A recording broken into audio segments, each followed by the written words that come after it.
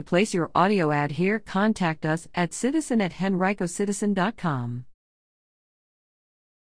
Henrico averaging 61 new COVID-19 cases per day.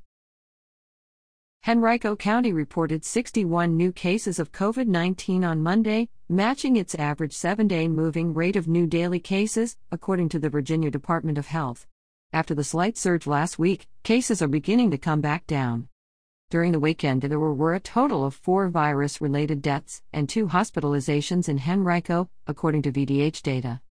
The Henrico Health District reached 200 reported outbreaks on Monday. According to the VDH, the 2 only other health districts to reach 200 reported outbreaks are Fairfax and Richmond. In Henrico, 3,548 cases of the virus have been associated with its outbreaks.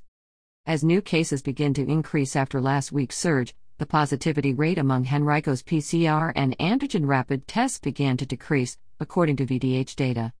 As of April 8, PCR tests yielded an average positivity rate of 6.8%.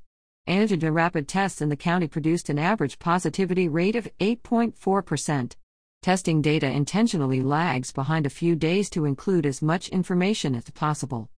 As of April 8, nearly 75,000 doses of the COVID-19 vaccine are being administered every day in Virginia, according to the VDH. The majority of these vaccines come from Pfizer, with Moderna following closely behind.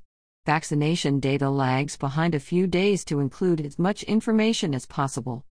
In total, 4.77 million doses of the vaccine have been administered across Virginia, with 196,236 doses landing in Henrico, according to VDH data.